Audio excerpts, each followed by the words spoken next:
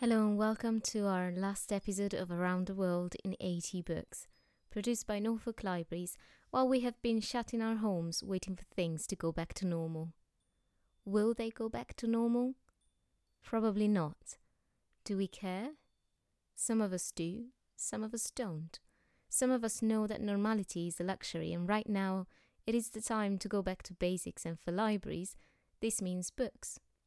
This is the reason why this podcast comes to an end so soon. While it would have been nice, it would have been amazing to travel around the world in 80 books and not 20. Don't give up hope though, because you have already got your lifetime ticket.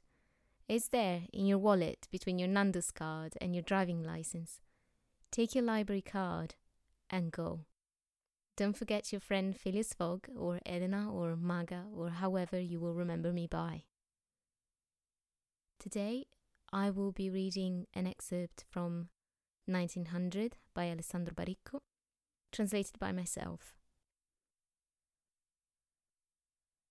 There was always that moment when someone would look up and see her.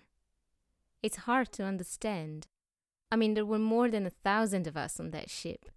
Rich folks and emigrants, oddballs and us. But there was always one guy, just one, who would see her first. He could have been eating or just strolling on deck. Maybe he was fixing his pens, raising his head for a second, glancing towards the sea, and there she was. Then he'd freeze, right there, his heart racing, and every damn time, he'd turn to us and shout, "America."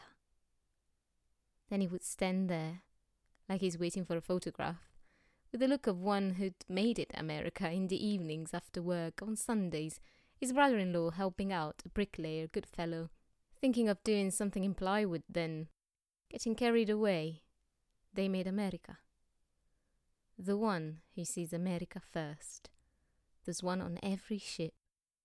And don't think it happens by chance. No, it's not about good eyesight either.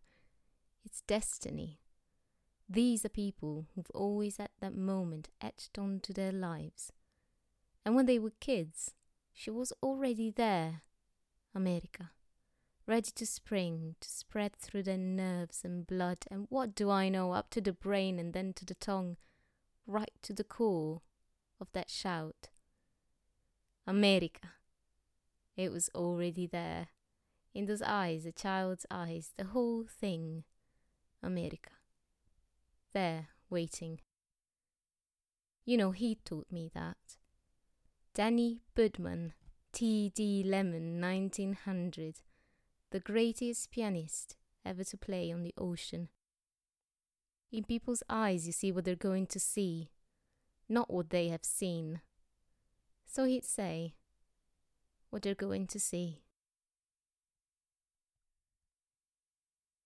This is the end of the last episode of Around the World in 20 books. Thank you for following me this far and have a fantastic journey.